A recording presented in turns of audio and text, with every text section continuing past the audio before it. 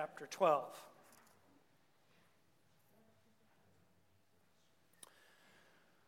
This is the account of Terah's family line.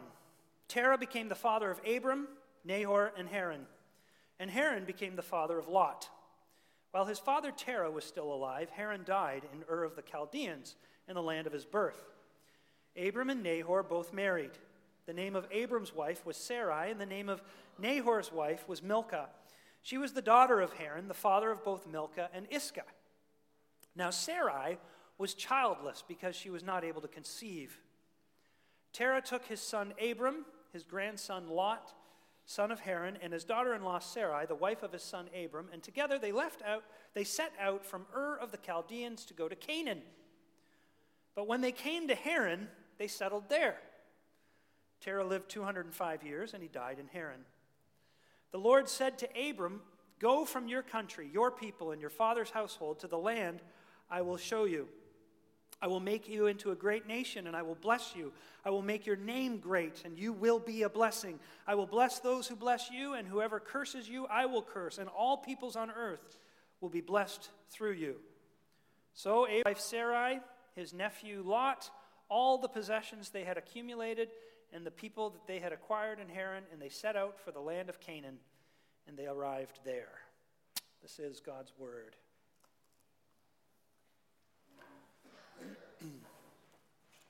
Just a reminder, there is a little bit of an outline on the back of the bulletin for you, and if you have questions, you can text them to me.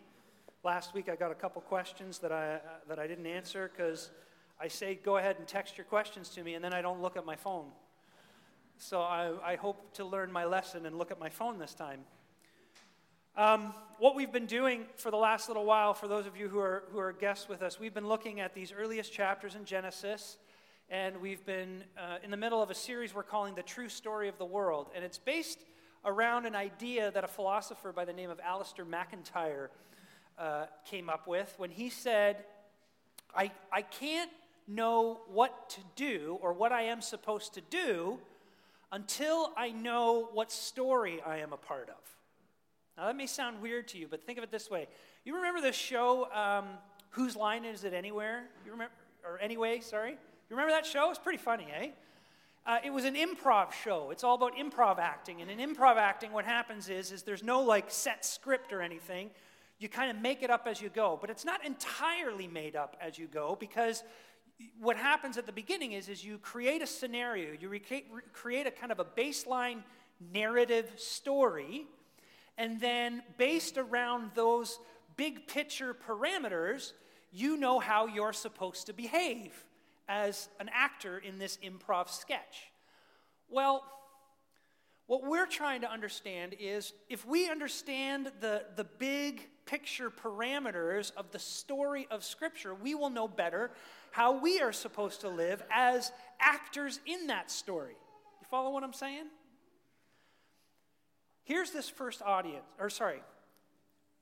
if you say, the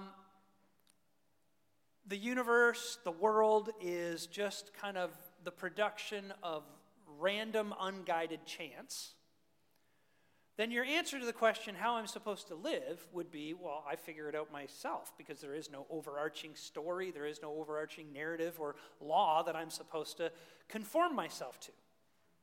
If you say, well, no, there's a creator who designed the universe and put history into motion, you will say, well, I have to figure out what that history is all about, where it's going, what the point of it is, in order for me to live well in that story.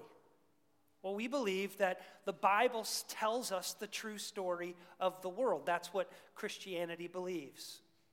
And so we're looking at these stories together. And don't forget, we've been talking about the first audience to Genesis, right? That's the people of Israel who were taken out of Egypt after many centuries of living in slavery there. God rescued them, and he took them to this new land called Canaan. And along the way, he tells them this story to reprogram them and help them understand the true story of the world. What is the point of this rescue? Why did God free them from Egypt? And why is he taking them to Canaan? What's this all about? That's what this story that we just read this morning answers. And it's what we're going to look at together today. There's a place in Hosea where Hosea, reflecting on the people of Israel being rescued from Egypt, he says, out of Egypt I called my son. And so the people of Israel, hearing this from the lips of Moses while they're sitting around the campfire in the desert, they hear that they are a called people, the children of God. What does that mean? Well, we're going to look at three things this morning. We're going to look at what it means to be a called people. It means to be called personally. It means to be called radically. It means to be called missionally. And when we figure that out, we know our purpose in life. Here we go. Called personally. God's people are a called people, but they're called personally. What does that mean? When you read in the end of chapter 11, you find out that Abram is part of this family. Terah and Nahor and Haran and all these names get mentioned, right? And when you go back to Genesis chapter 4, you remember that there were two lines that were sort of developing in history. There was that wicked line of Cain, and then there was that righteous line of Seth. Well, Terah is part of that righteous line of Seth. Abram is part of that righteous line of Seth. The problem is that by the time we get to Genesis chapter 11, this righteous line of Seth, they're at that for us. For example, it says in verse 28 that Haran died in Ur of the Chaldeans. That's basically Babylon. They were not supposed to be in Babylon, because if you look down at verse 31, it says, Terah took his son Abram, his son Lot, son of Haran, and his daughter Sarah, the wife of his son Abram, and together they set out from Ur of the Chaldeans to go to Canaan, but they came to Haran and they settled there. So they didn't go to where they were supposed to be. They were in this pagan territory. Plus, Terah actually means moon worship, and it just so happens that the Babylonians worship the moon, so we're getting all these sort of hints from the author that things are not the way they're supposed to be. But if that doesn't convince you, that's fine, because we don't need just hints when we have Joshua chapter 24. Because in Joshua 24, it says this. This is Joshua talking to the people of Israel before they actually enter the promised land. And in verse 2, he says, this is what the Lord, the God of Israel, says. Long ago, your ancestors, including Terah, the father of Abraham and Nahor, lived beyond the Euphrates River and worshipped other gods. So Abram was an idol worshiper, and he came from a family of idol worshipers. So the picture we're supposed to get is that up until now, it looks like humanity is losing touch with this idea of one God who is in sovereign control over the whole universe, and the entire world is starting to fall into that paganism that believed that there were all kinds of little gods, etc. So you're supposed to think, oh no, it's hopeless. But then verse 1 of chapter 12 happens. The Lord said to Abram, go from your country, your people, and your father's household to the land I will show you. God comes to this one man and he says, you, Abram, get out of here. Get yourself out of here. Leave these people. But God came personally to this one man. And you got to remember, Abram is no different from the rest of his family. They were idol worshipers. He's an idol worshiper. God comes and boom, says, you. Follow me. Every follower of Jesus Christ is called personally. Listen, it is great to grow up in a Christian home. It's great to be taught when you're a little kid about who God is, about who Jesus is. It's an incredible privilege. And we've had people, by God's grace, we've had people come to the faith who didn't grow up with that, and they will tell you the incredible sense of lost outness that they live with, that they lost out on that incredible gift. But you need to remember, you cannot cannot rely on your family pedigree for your relationship with Jesus Christ. It's not like your eye color or your nationality. You hear it all the time. You hear people say, well, my family is Presbyterian. My family is Catholic. My family is Anglican. My family is United Church. Whatever. But you cannot rely on that history and think that you have a personal living relationship with God just because you come from a family that has had living in personal relationships with God. There's a place where Jesus is talking to the Jews. And the Jews say to Jesus, well, we're Abraham's descendants. We've got this great pedigree. And Jesus looks at them and he says, so? You've got to accept me. If you don't accept me, your family pedigree means nothing. Here's Nicodemus. He's part of the Pharisees. He's part of the Sanhedrin. He's one of the religious head honchos in the city of Jerusalem. And he comes to meet with Jesus in John chapter 3. And he tries to say, Jesus, boy, you're a very interesting, fascinating teacher. And Jesus looks at him and says, you need to be born again. What? Me? Me? But I've been in the religious community for a very long time. I know my Torah. Let's talk Torah, Jesus. I've got that whole thing memorized. You must be born again. Listen, kids. Kids?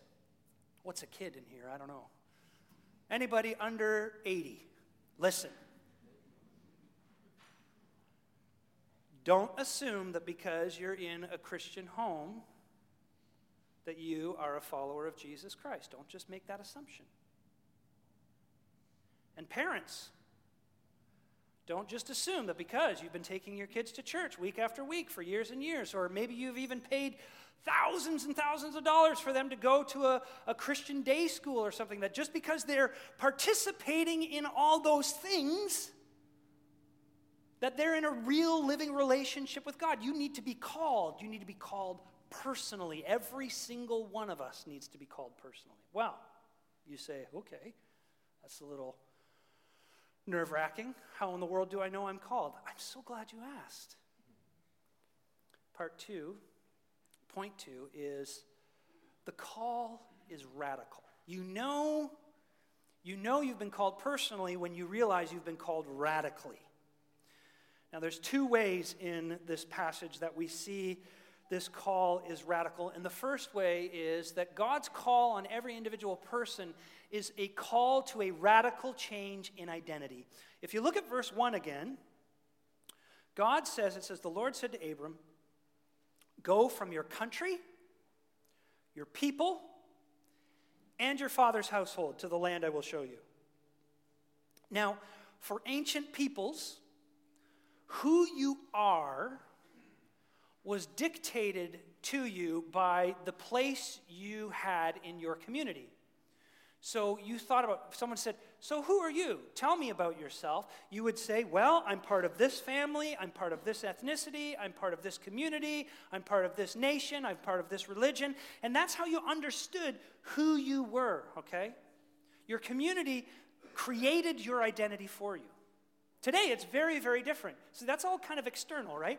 Today, in our modern context, psychologists talk about something called self-construal. Your self-construal, psychologists say, is that which helps you identify who you are. And it's not based on those kinds of externals. It's based largely on internal things, like your beliefs, your feelings, your dreams, your desires, your wants. Now, regardless of whether it's defined externally or internally, like the ancients versus the moderns, regardless of that, it's still there, an identity every one of us has to have. Who are you? Well, I'm Scottish. I'm insert your job. For many of us, that's who we are, right? So Abraham, or Abram, as he's called here, was actually called away from his first identity to a new identity. And for a follower of Jesus Christ, when you are called individually by God, you are called into a new identity that is formed first by him. Let me give you a great illustration of this. If you've ever seen the movie Chariots of Fire, there's these two main characters, Harold Abrams and Eric Little, right? And they're both sprinters, and they're both going to go to the 1924 Olympics. Harold Abrams says, I have 10 seconds to justify my existence. And he's talking about the 100-meter final at the Olympics. He needs to win it. He has 10 seconds to justify his existence because who he is, his identity, is completely wrapped up in his success as a sprinter. Eric Little finds out that the 100-meter final, and he had beaten Harold Abrams earlier in the season, and he was one of the favored guys to win the race. He finds out that the final is going to be run on a Sunday, and he said, not doing it. Now, I'm not telling you that you can't run on Sundays, okay? What I'm telling you is that his identity was rooted in Jesus Christ. He said, I can't run on Sunday because of who I am as a follower of Jesus Christ. And when you are a follower of Jesus Christ, your identity comes first and foremost from him. It's a change, radically. So when someone asks you who you are, what's the first thing you think about? If I ask you, just rhetorically, who are you? What's the first thing you want to answer?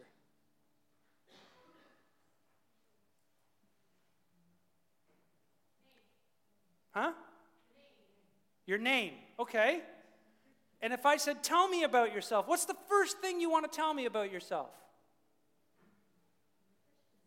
I'm a follower of Jesus. I would hope. If you are a believer, that's going to be, but that's got to be habitual. That's got to be instinctual because that's your core identity. That's the radical change in identity that Abram was undergoing as God called him out of Haran and into Canaan. But that's not all of it. It's also a change in leadership. Now, this is where it starts getting scary, okay? God comes to Abram and he says, go to this land, I will show you. And Abram says, okay. And we, because we're just reading it on a page and we don't know the area and we don't think very much when we read, I'm just admitting myself, we don't realize what just happened here, okay? God says to Abram, leave your family behind, leave your country behind, leave your people behind, and get out of here. And God says, Abram says, where are we going? And God says, I'll tell you later. Just go. And the trip from where Abram was to where Abram was going was over 500 miles. I don't even know what that is in kilometers. It's a lot. And they didn't have the 401, and they didn't have Google Maps, and they just had to follow. And God does this again to Abram because God comes to Abram and says, hey, I'm going to give you a son. And Abram says, well, I'm kind of old. When are you going to give me a son? And God says, oh, I'll tell you later. And then later on, when he finally does get a son, God says to Abram, hey, take that son of yours and go up on that mountain and sacrifice your son. And Abram goes, what? Why? God says, I'll tell you later. Now, if you have been a follower of Jesus for a while, you know that that is exactly what God does to you. And he does it to you all the time. God says, I will become the leader. You are the follower. The leadership goes from you to him. And he's not always going to tell you what's going on.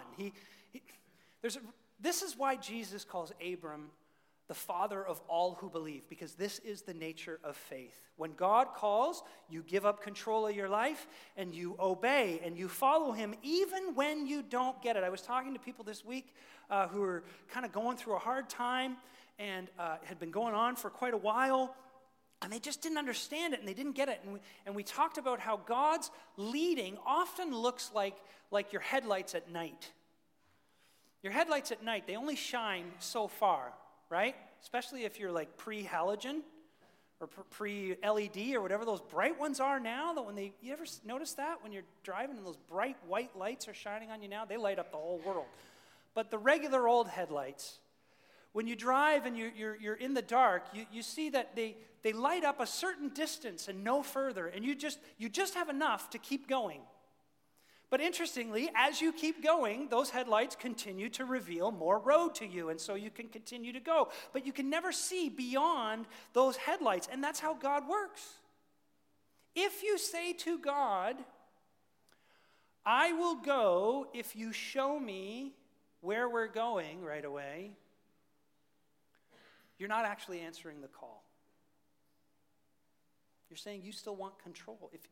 If you say, I will follow you, Jesus, if it's the same thing.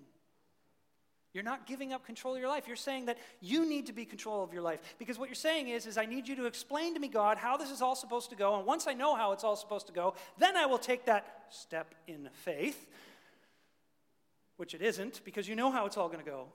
And you've apparently assented and agreed to the program, and so you follow.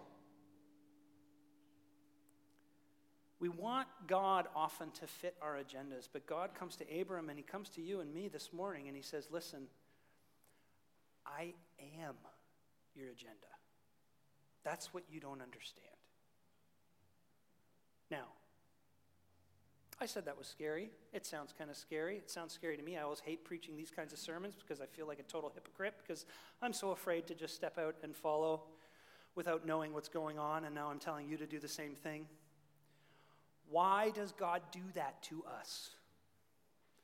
Why does he do that? Does he do that just because he wants to kind of flex his muscles and say, look, I'm God, prove that he's sort of the top gun and who's in charge? No, not at all. You need this third point.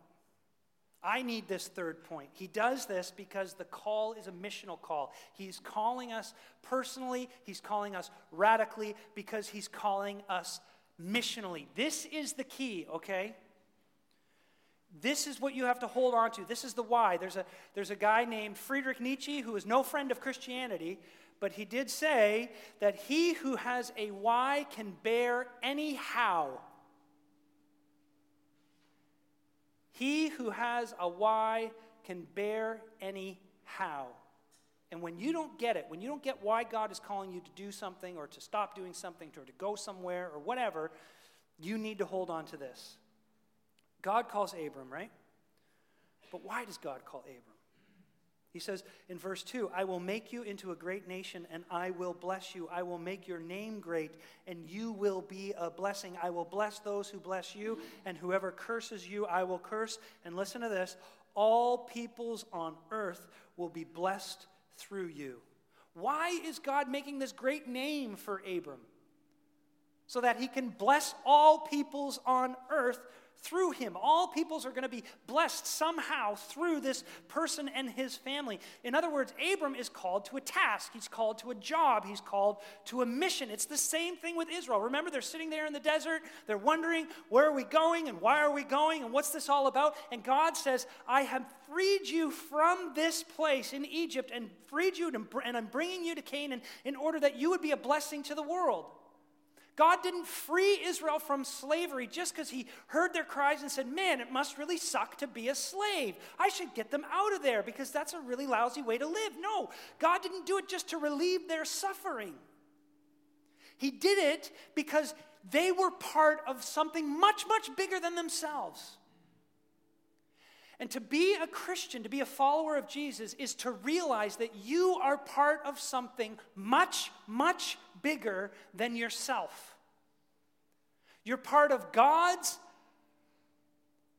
plan, God's project to bless others, to bless the world. Now, what does that mean for you? Because, I guess if you're called to be the president of a country or something, maybe you have some serious clout to bless people and bless the world. What does that mean for you and me? Well, think about it this way. When people make decisions, what do they typically do? How do they typically think about a decision they have to make? They probably think, well, what's best for me? Or what's best for me and my family? So, for example, you're thinking about a job, taking a job, and or pursuing a career, and you think to yourself, okay, well, what's the pay like? Is that good for me and my family? And is there security in this position or in this vocation? And will I be able to have the kind of lifestyle I want to pursue and experience and that kind of thing? Or maybe when you're making decisions about where to live, you say, is it close to schools? Is it close to work? Am I close to a highway so I can get on it really quickly? That kind of stuff. Or is the size of the house going to be big enough for me to raise the number of kids I plan to have, all that kind of stuff. That's sort of the normal way of going through a decision-making process. And it makes total sense that you would make decisions based upon those kind of criteria. But then you're called by God. And all of a sudden, you're not making decisions simply based on what's best for me or what's best for my family. You start asking yourself, how can I best serve others? Where can I most be a blessing? In verse 2, it says, I will make you into a great nation, and I will bless you. I will make your name great, and you will be a blessing. What God is telling Abram there is, this is how it works, Abram. If you seek my blessing, you'll come up empty. But if you seek to bless others, I will bless you. Now, if you make your decisions on this alternative metric, this kingdom of God kind of metric, if you make your decisions based upon where can I be most a blessing or where can I serve others the best, that kind of thing, you will make a decision that according to human perspective and according to human metrics will look foolish and unwise. And you will actually have people in your life tell you probably shouldn't do that. What are you thinking? I bring this up at every membership class. I like to have fun with people, and I like to invite them during the membership class to consider, if they don't live in Dundas, that they actually move here for the sake of the mission of Grace Valley Church.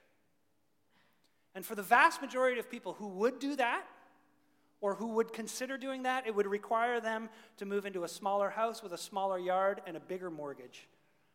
Who in their right mind would do something like that? And for some of the people who are sitting in that class, it's actually a bit of a shock because they've never had a church dare to encourage them to consider changing where they live for the sake of their membership in the church. Now, I want you to know, I'm not saying you have to live in Dundas to be part of Grace Valley Church. I'm not saying that. Listen to what I am saying. Your own spouse, maybe your own kids, will say to you, that is the dumbest thing I've ever heard. You want us to go there where it's going to cost more to buy a place? We're going to have a smaller yard. We're further away from our place of work or further away from where we go to school or whatever? Okay, enough. Maybe that one's just too intense. Let's try a different one. Maybe God's calling you to leave this country and go to a foreign mission field. Maybe you do really, really well in school, and you could get into engineering at Waterloo. But God is calling you to go to YWAM in Brazil. And if you were to say that to your mom or your dad, they would say, but, you're so smart. Why would you do that? Or they would say to you, what on earth are you thinking? I mean, we've invested so much time into your education. How about this one? Maybe God's just calling you to be a blessing to your cranky, lonely, crotchety neighbor. My dad has a friend who had a cranky, lonely, crotchety neighbor. And for 6 years, every Wednesday, she visited her and listened to her be cranky and lonely and crotchety and grumpy. And they started reading the Bible together, and 6 years later,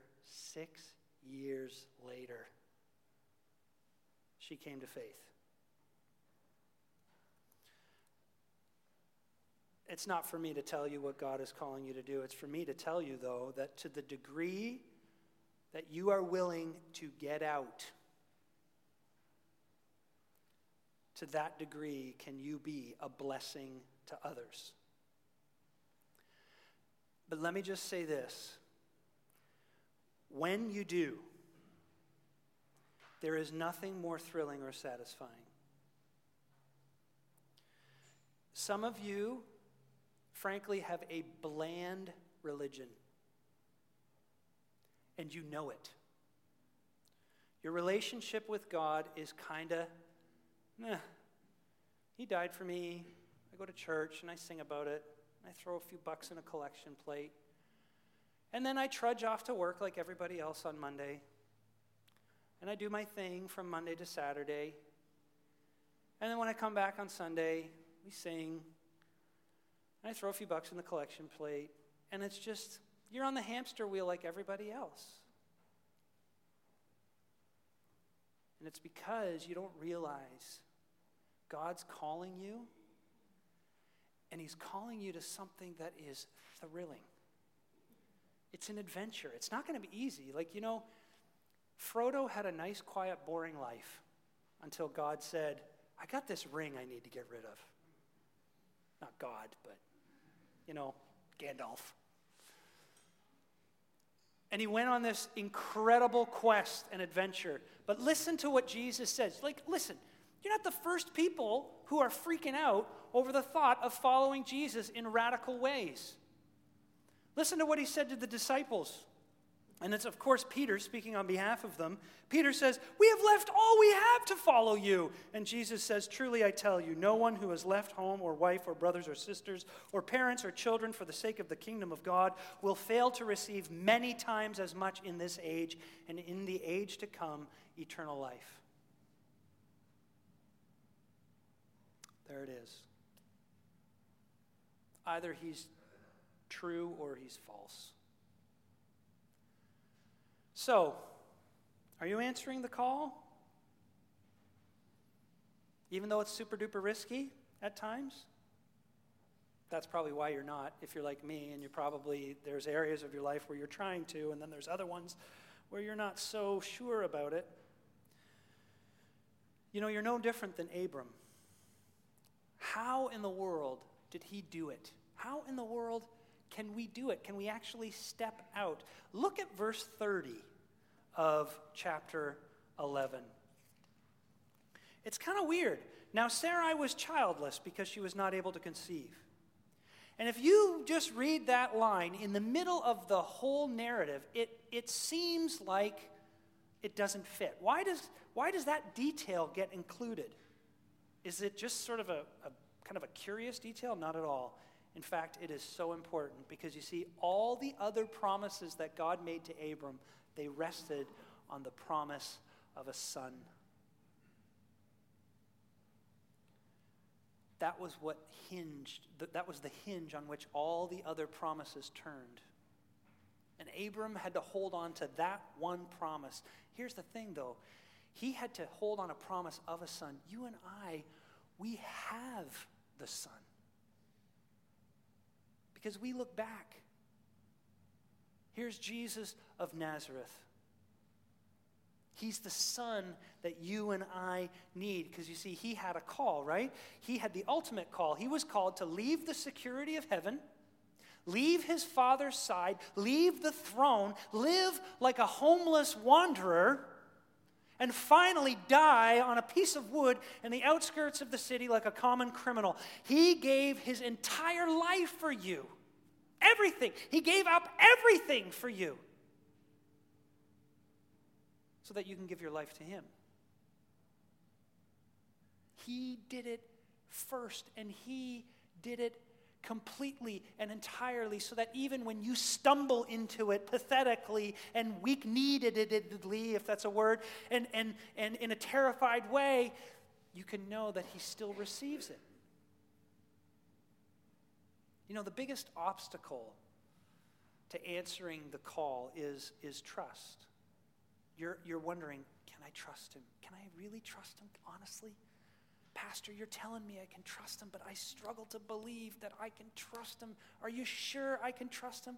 Would you look at the cross? What more evidence do you need? What more do you need from him? that he would leave all that glory in the heavenly places and he would come down to live among us. He would clothe himself like a little baby. He would spend 30 plus years living in the midst of our suffering and sorrow, and then he would go to that piece of wood willingly and die on the cross in your place and in my place and experience the judgment that you and I deserve. And he would experience all of that, all the suffering, all the ridicule, all the horror of it. He would do all of that for you. What more do you need? What more do you need? I don't need anything. He who did not spare his own son, but gave himself up for us all, how will he not also, along with him, graciously give us all things?